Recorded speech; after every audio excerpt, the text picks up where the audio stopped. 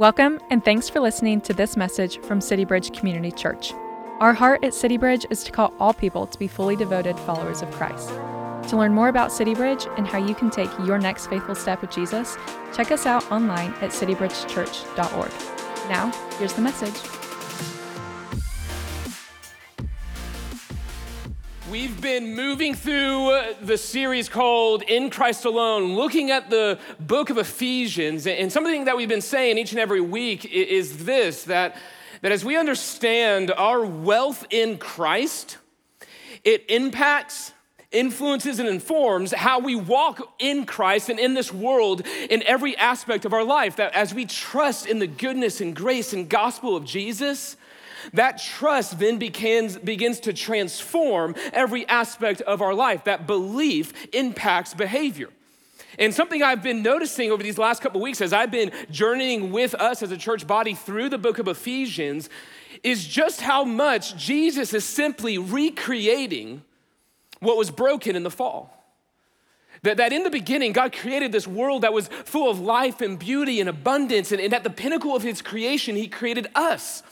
People that were made in the image and likeness of God, and we were meant to have this deep, perfect relationship with God. We were meant to be connected with one another and live a life of holiness that was pleasing unto God, that would reflect his beauty and kindness to the world. And you see it in Genesis 1 and 2 that mankind, male and female, came together in a oneness in their relationship as they were fruitful and multiplied, that they created a family of children that would then cherish the Lord. That was what God desired of us. And yet we know that because of the fall, everything broke. Everything flipped upside down, and so we no longer are connected back to God. We're severed. And therefore, we're not connected with one another. We're distant from one another. And we don't walk in a holiness in life, but rather we walk in our own sin and our own depravity and our own brokenness. And so for those of us that are married, there's brokenness there. You look at the world today with what marriage is now and what families are now, and there's something deeply broken about what God's initial design was, and yet in Christ alone, Jesus begins to move into every aspect of our life, and he begins to touch and transform everything. From the majestic of life to the mundane of life, Jesus loves you exactly where you are right now. And yet he loves you enough to not leave you there. And so he's gonna move in and recreate what was broken. And a part of that recreation, a part of that perfect creation in the garden was that we were created to work, to be fruitful, multiply, fill the earth and subdue it, to love like God and lead like God, and to cultivate and create the world around us. And yet that broke because of the fall. And yet Jesus is moving in and he's recreating everything, including our work. Now, it's easy for us to think of work as like a 9 to 5. I think that's where I think a lot of our minds naturally drift towards. But the biblical understanding of work is anything you do to cultivate and create the world around you. It's anything you move into that you create and cultivate everything around you. And so work is, yes, the 9 to 5. But it's also the work of raising your kids.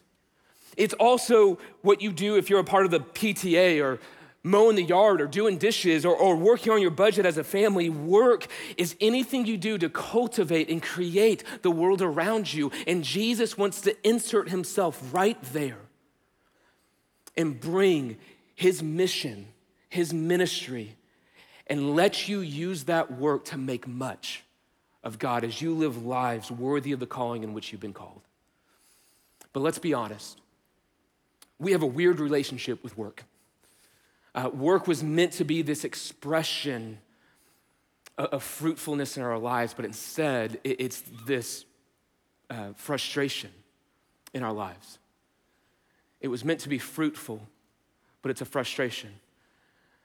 I remember for me, the first time I kind of grabbed that reality that work can be frustrating, I was in high school, and I started working at GameStop, which shouldn't surprise any of you in here that know me, all right? GameStop was kind of nerd heaven, and man, I was right in the center of the throne, right?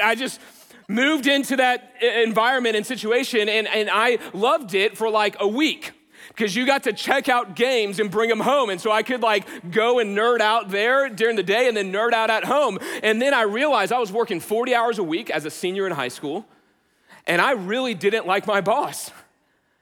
And so I went from there to, I turned in my 2-week notice, and I went from there to being a rock climbing instructor. And so I kind of swung the pendulum from like absolute nerd to pretty cool, and so I have a complicated past. But here's what happened.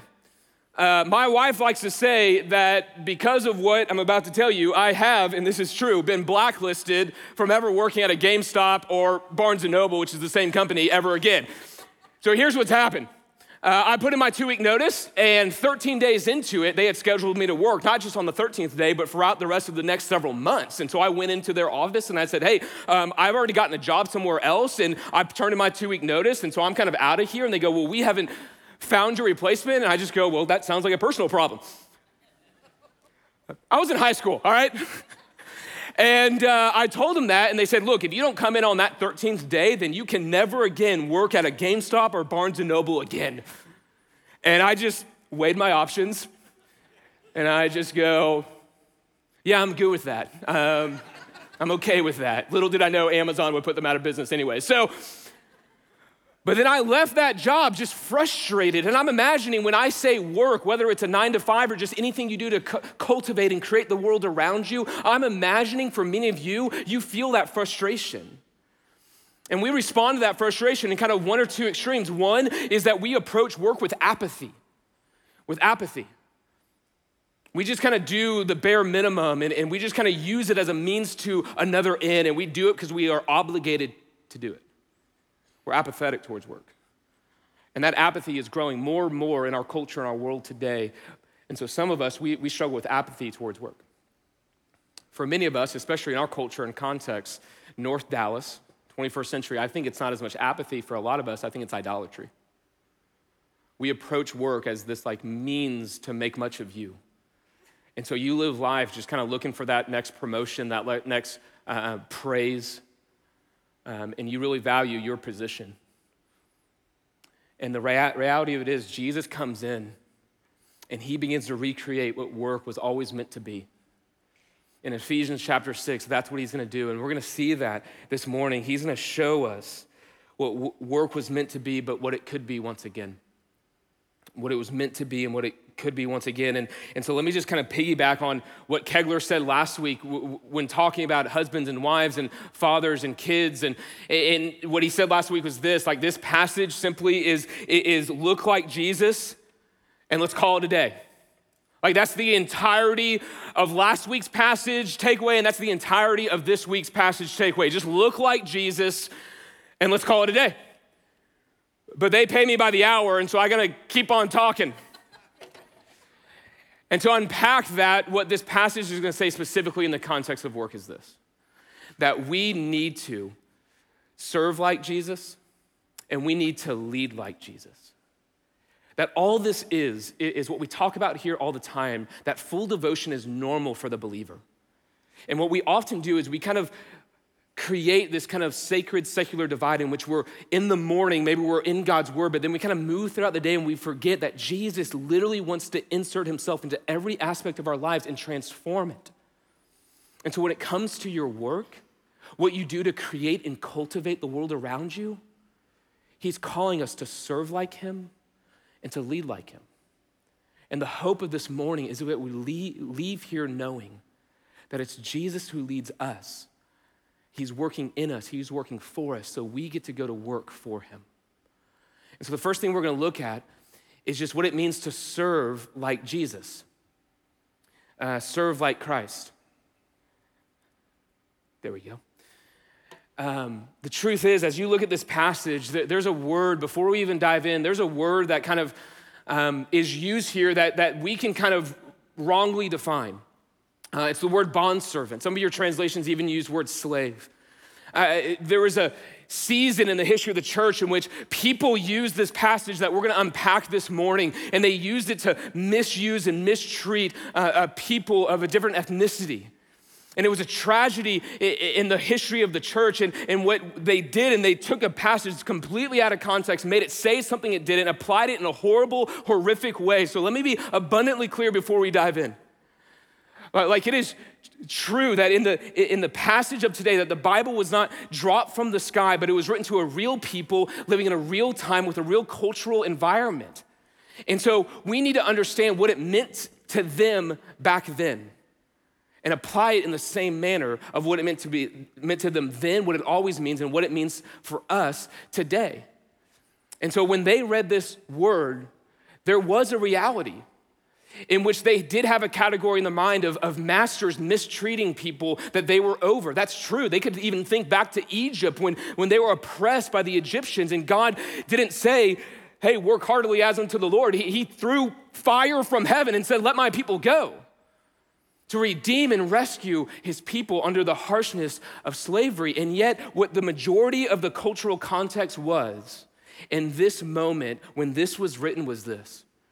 It wasn't 17th century agrarian slavery, but rather the closest equivalent we can come to in what it meant for them then and what it meant for us today was what we would understand as a worker, an employee, anyone that creates and cultivates the world around them and has somebody over them that's overseeing them.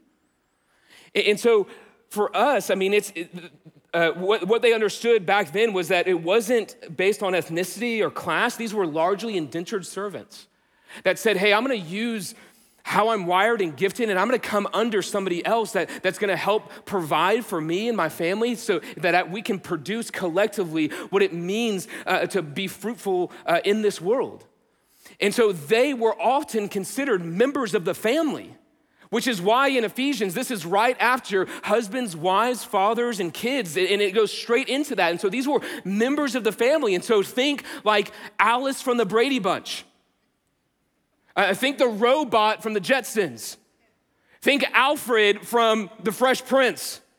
Or think Mary Poppins from Mary Poppins.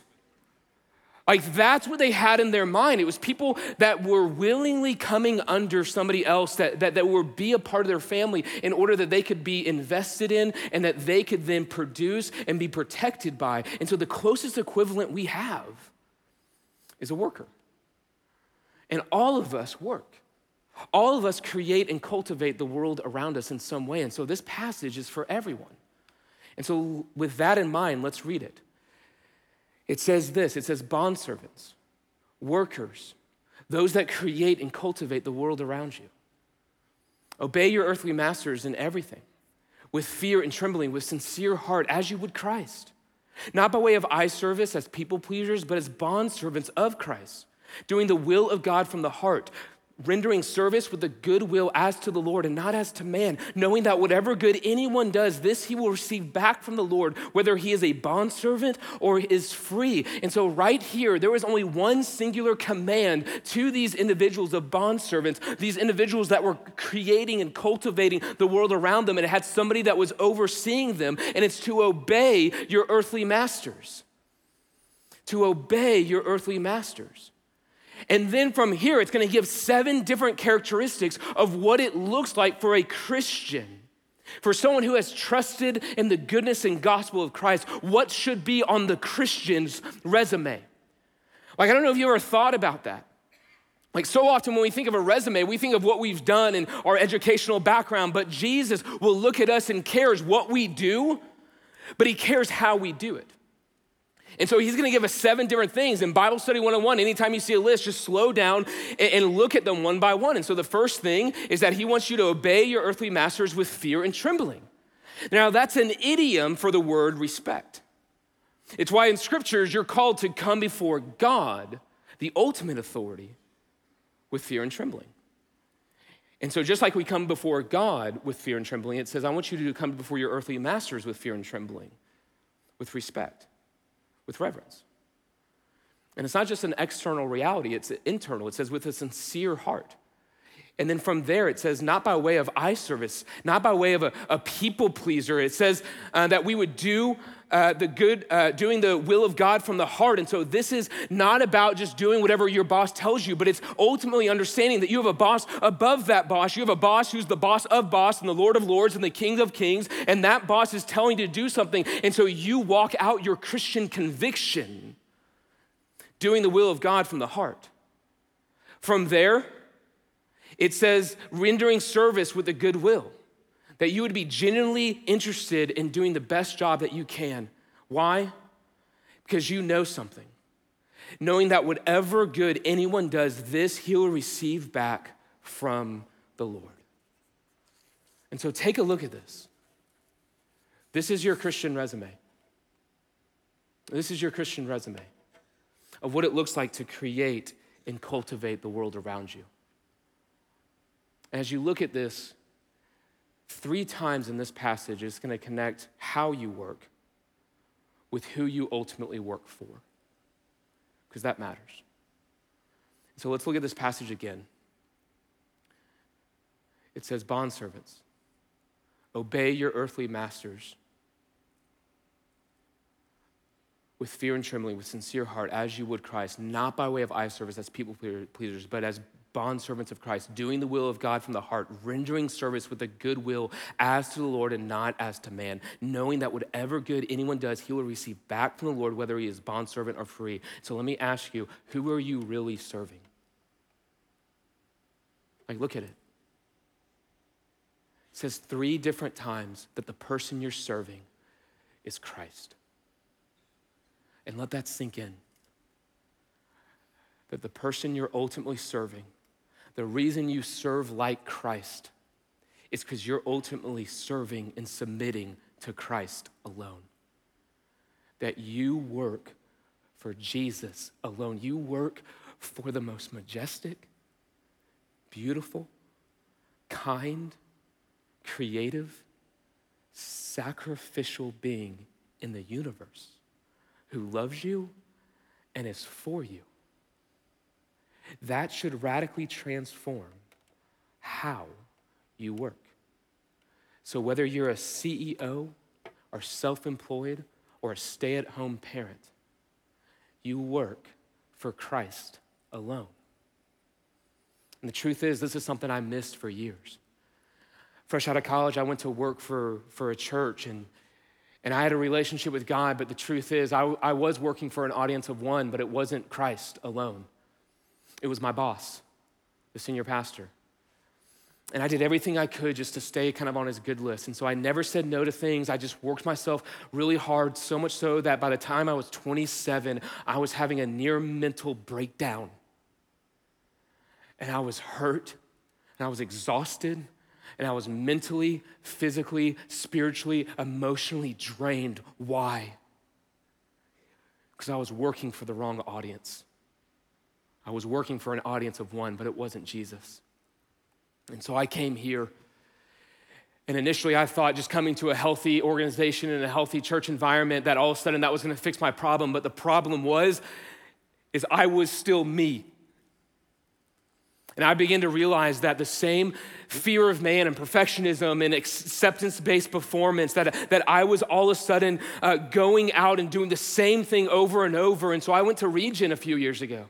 And I just sat before Jesus for a while and just go, okay, let me approach this and recognize, why is it that I just keep on getting in these cycles in my own heart and my own life? And as I sat with him, he went to work on me so that I could see that I need to work for him and him alone. That for so much of me, I know that I'm accepted and loved by God, but I don't live like it. And each and every day, it just feels like I have to prove myself. To prove that I matter, to prove that I'm worth it, to prove that other people can praise me. And then I go to bed at night and I weigh my day based on whatever attaboys I got or whatever I didn't. And I wake up the next day and I gotta do the same thing over and over and over again. And so I sat before the Lord with that for a year, and he began to show me that I am fully accepted in Christ alone. And from that acceptance, yes, I can perform, but that performance doesn't make me accepted before God.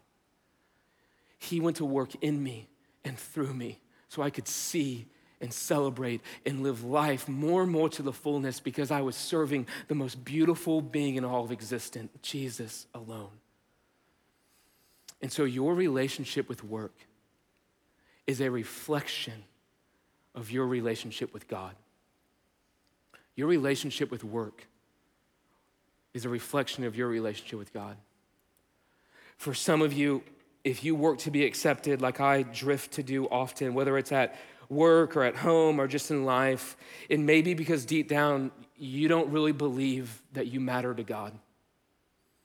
And so you're just gonna find it everywhere else, and you're always gonna feel a little bit empty. For some of you, maybe this is a little bit of your backstory or your upbringing, but you're always working so hard because you go, if I don't work, if I don't put food on the table, if I don't bring in the money, then who will? Who's really gonna provide for me? And it may be because you don't really believe that Christ alone is the one who provides for you. And so if Christ is your boss, how would that transform how you think about your job, how you think about your work, how you would think about how you create and cultivate the world around you, whether you're a CEO or a stay-at-home parent? He loves you, and he's for you. And the things we so often try to find in our jobs, in our works, in the things we produce, he gives freely. You see, we serve like Jesus because it's ultimately Jesus who we are serving and Jesus who we're submitting to, and it's Jesus who's leading us. And so we serve like Christ, but then we lead like Christ. We serve like Christ if we are in that position where we are creating and cultivating the world around us and there's somebody else that's responsible over us. And then we lead like Christ if we're that person. And let me be clear, we're both in these categories. All of us work. All of us create and cultivate. All of us lead other people in some way, in some capacity. The question is not if you do this. The question is how you do it and why you do it and who you're doing this for. And so you serve like Christ and then you lead like Christ. And so Jesus is gonna talk to the masters next. He says, masters, do the same to them and stop your threatening, knowing that he who is both their masters and yours is in heaven and that there is no partiality with them. And so once again, Jesus is going to address another group of people, those that are in charge of stewarding other people's lives as they create and cultivate the world around them. And so he's gonna give them another list. He's gonna say, first, I want you to do the same to them. Masters, do the same to them. And so those 7 things of characteristics of a Christ-like worker, masters, that's on you too. And one of the commentaries that I love reading about this is they just go, hey, this is the golden rule applied as a boss, as a leader, as someone who oversees other people who are creating and cultivating the world around them. And so do the same to them. You want respect? Show it. You want good work? Give it. You want people around you to be working with a sincere heart, not by way of eye service, not as people pleasers, then you model that. And so for you, you have to ask yourself this question: am I leading other people the way I would want to be led? Am I leading other people the way that I would want to be led? Am I leading by example or just by an expectation? Do the same to them. He says next, I want you to stop your threatening. Stop your threatening. Threats were a common used reality in the ancient world and commonly used today. And a threat is not about having constructive criticism. It's not about a growth plan. It's not even about maybe moving someone in a different arena in your company or in a different position in a volunteer team or a PTA, or even asking them to step away if it's not good for them and it's not good for the company. This passage right here, stop your threatening, is all about motivation. How are you motivating people? Because threatening someone is motivating someone out of a fear or out of a punishment. And that is not how you learn Christ. That when Jesus came and approached you on your life, he wasn't approaching you, say, hey, follow me, out of a threat or out of a punishment, but he goes, because I'm good, because I love you, and here's my grace extended to you, a free offer to come. And so what God is telling you to do as someone who oversees other people is to not threaten them, but to love them. to extend grace to them. And so for you, ask yourself, am I creating an environment that makes it easy or makes it hard for those that I'm leading to fulfill what Jesus just told them to do? Am I creating an environment around me, wherever I'm leading, wherever I'm creating, wherever I'm cultivating, wherever I'm helping other people flourish? Am I creating an environment that's hard or easy for those people to do so with a respect, with a sincere heart, not by way of eye service, not as people pleasers? Am I making it easy for them, or am I making it hard for them? Stop your threatening. Start leading with love. From there, he says, I want you to know something. I want you to know that he who is both their master and yours is in heaven, and that there is no partiality with him. I love this because this is the same exact motivation he just gave to the bondservants, to the workers. He says to the bondservants, I want you to know something. The reason why you act this way, the reason why you create and cultivate, not by way of eye service, not as people pleasers, because you know something, and more importantly, you know someone. Knowing that whatever good anyone does, this he'll receive back from the Lord. To the masters, I want you to know something too. I want you to know that he who is both their masters and yours is in heaven, and that there's no partiality with him. You see, what I love that Jesus is doing here is he's lifting our eyes away from just the moment by moment work of life and lifting our eyes up to see him and the majesty of who he is and what he's done for us. And he's helping us think about eternity. That our work has significant implications in the here and now, but also for all of eternity, that we will all stand before him and he doesn't care about your rank. And so what I love that Jesus is doing right here is he's flipping the model around on us. He's turning it upside down. Or maybe more accurately, he's turning it right side up. You see, when most of us think of an org chart, we think of this. We think of an individual on top with other people that report to him or her, and this person on top has kind of made its way through the company or made its way through the volunteer team or made its way through the PTA or made its way up the org chart in some way, and now they're in a position in which they kind of what they say goes, and these people just kind of have to do what this individual says, and Jesus looks at that and goes, that is not how I lead the universe.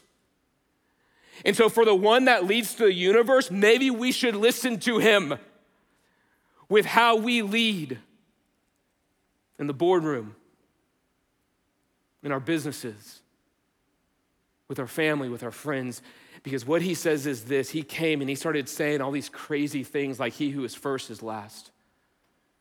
You want to be great? You serve. And so Jesus flips this on its head. The majority of the world looks at people's rank as a way to lord over their authority to people. And Jesus goes, no. He goes, I want you to use your role to serve, to bless, and to love other people. I don't want you using your rank to lord it over people. I want you to use your role to love people so that they can become all they were meant to be in Christ alone. That you would steward their lives. To much has been given, much is required.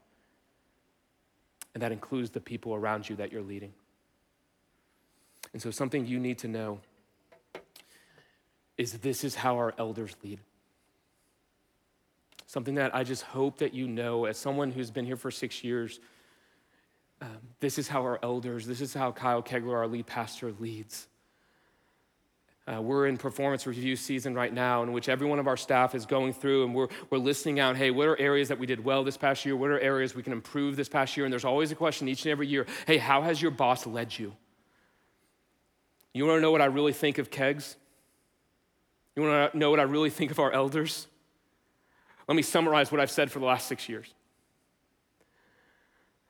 I said, I love you because you have redeemed what a healthy boss could be.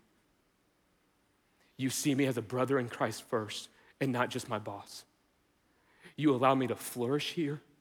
You think about how I'm gifted and wired and keep putting me in positions where I can operate under that gifted and wiredness. And I know that you love me. And City Bridge, let me tell you what that's done to my life. What's that done to my family? how a boss who loves Jesus loves me, has transformed me, and has allowed me to be more and more all I was meant to be in Christ alone. And you lead somebody,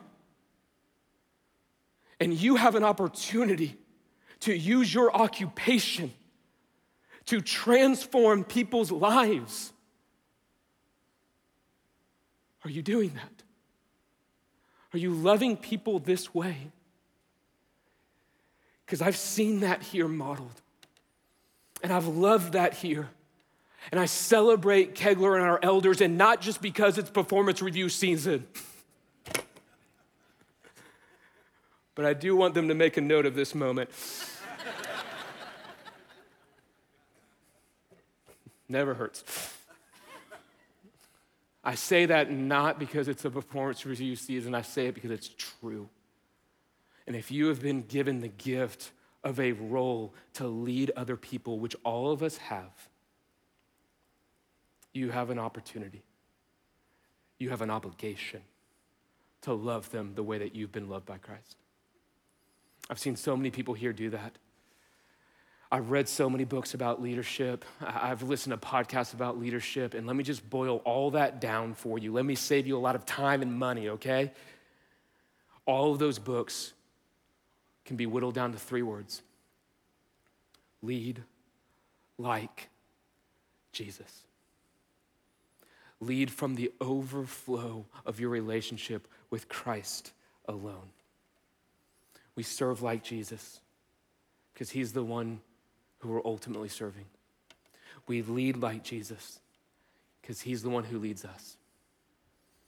And so a couple of final thoughts. A way that I hope that we can not just hear a message, but then go and have our lives really radically changed is this. First, that you would see your work as a ministry. You would see your work as a ministry.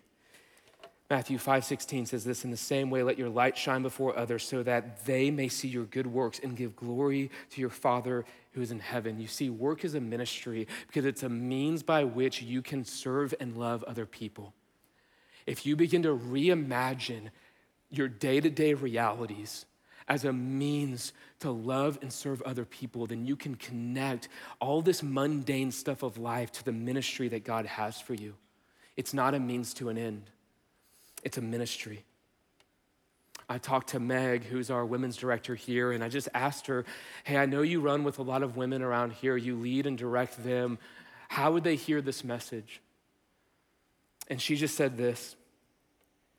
She says, there's so many faithful women in our body who are spending most of their days just chasing after kids and cleaning up after them. They've sacrificed so much and they don't get paid $1 for it. I want them to know that what they do matters. They mimic God every day by creating order out of chaos, amen? And cultivating their homes to serve and bless others. That is a ministry. So whether you're a CEO, a self-employed worker, or you're a stay-at-home mom or a stay-at-home dad, your work matters because you matter. Your work is a ministry when you begin to reimagine it as a means to serve and bless other people around you. Your work is a ministry, but your work is also a mission field. It's a mission field. That it says in Colossians 4:5, walk in wisdom towards outsiders, making the best use of time. Let your speech always be gracious, seasoned with salt, so that you might know how you ought to answer each and every person. That you will be in rooms that nobody else on this stage will ever be in. God has purposely placed you in all these different arenas, whether to be a worker or whether to be a boss, whether to be someone who is cultivating, creating the world around you and using that work as a ministry, but then you use your words to carry on the mission of God, to celebrate the goodness and the kindness of Christ alone. And so my wife, for a while, she had her own Etsy shop, and every single time she would ship out something, she would put a card in there that just shared the gospel with them. I asked a friend of mine this week, hey, how do you see your work as a mission field, and how do you practically do that? And he just goes, look, I memorize Proverbs, and so that in meetings in this kind of corporate American environment, I just kind of quote it, but I don't say where it's from, but every single time I do that, nearly every single time someone comes up to me and goes, man, that was so good. Where did you get that? And he goes, funny you ask. And he kind of Jesus jukes them in the moment. It's amazing. I know so many of you up here that you come to us before men's and women's Bible studies and you just go, hey, don't put anyone at our table because I'm using my work, I'm leveraging my relationships there to tell them about Jesus, and they want to come and see not our church, but our Christ. You are in rooms that so many of us will never be in, and that is purposeful. God has you there on purpose so that you might begin to see your work, the things you do to create and cultivate the world around you as a mission field. And finally, that you would see your work as a means to make much of God. One of my favorite books is a book called The Practice of the Presence of God. It's written by this guy named Brother Lawrence.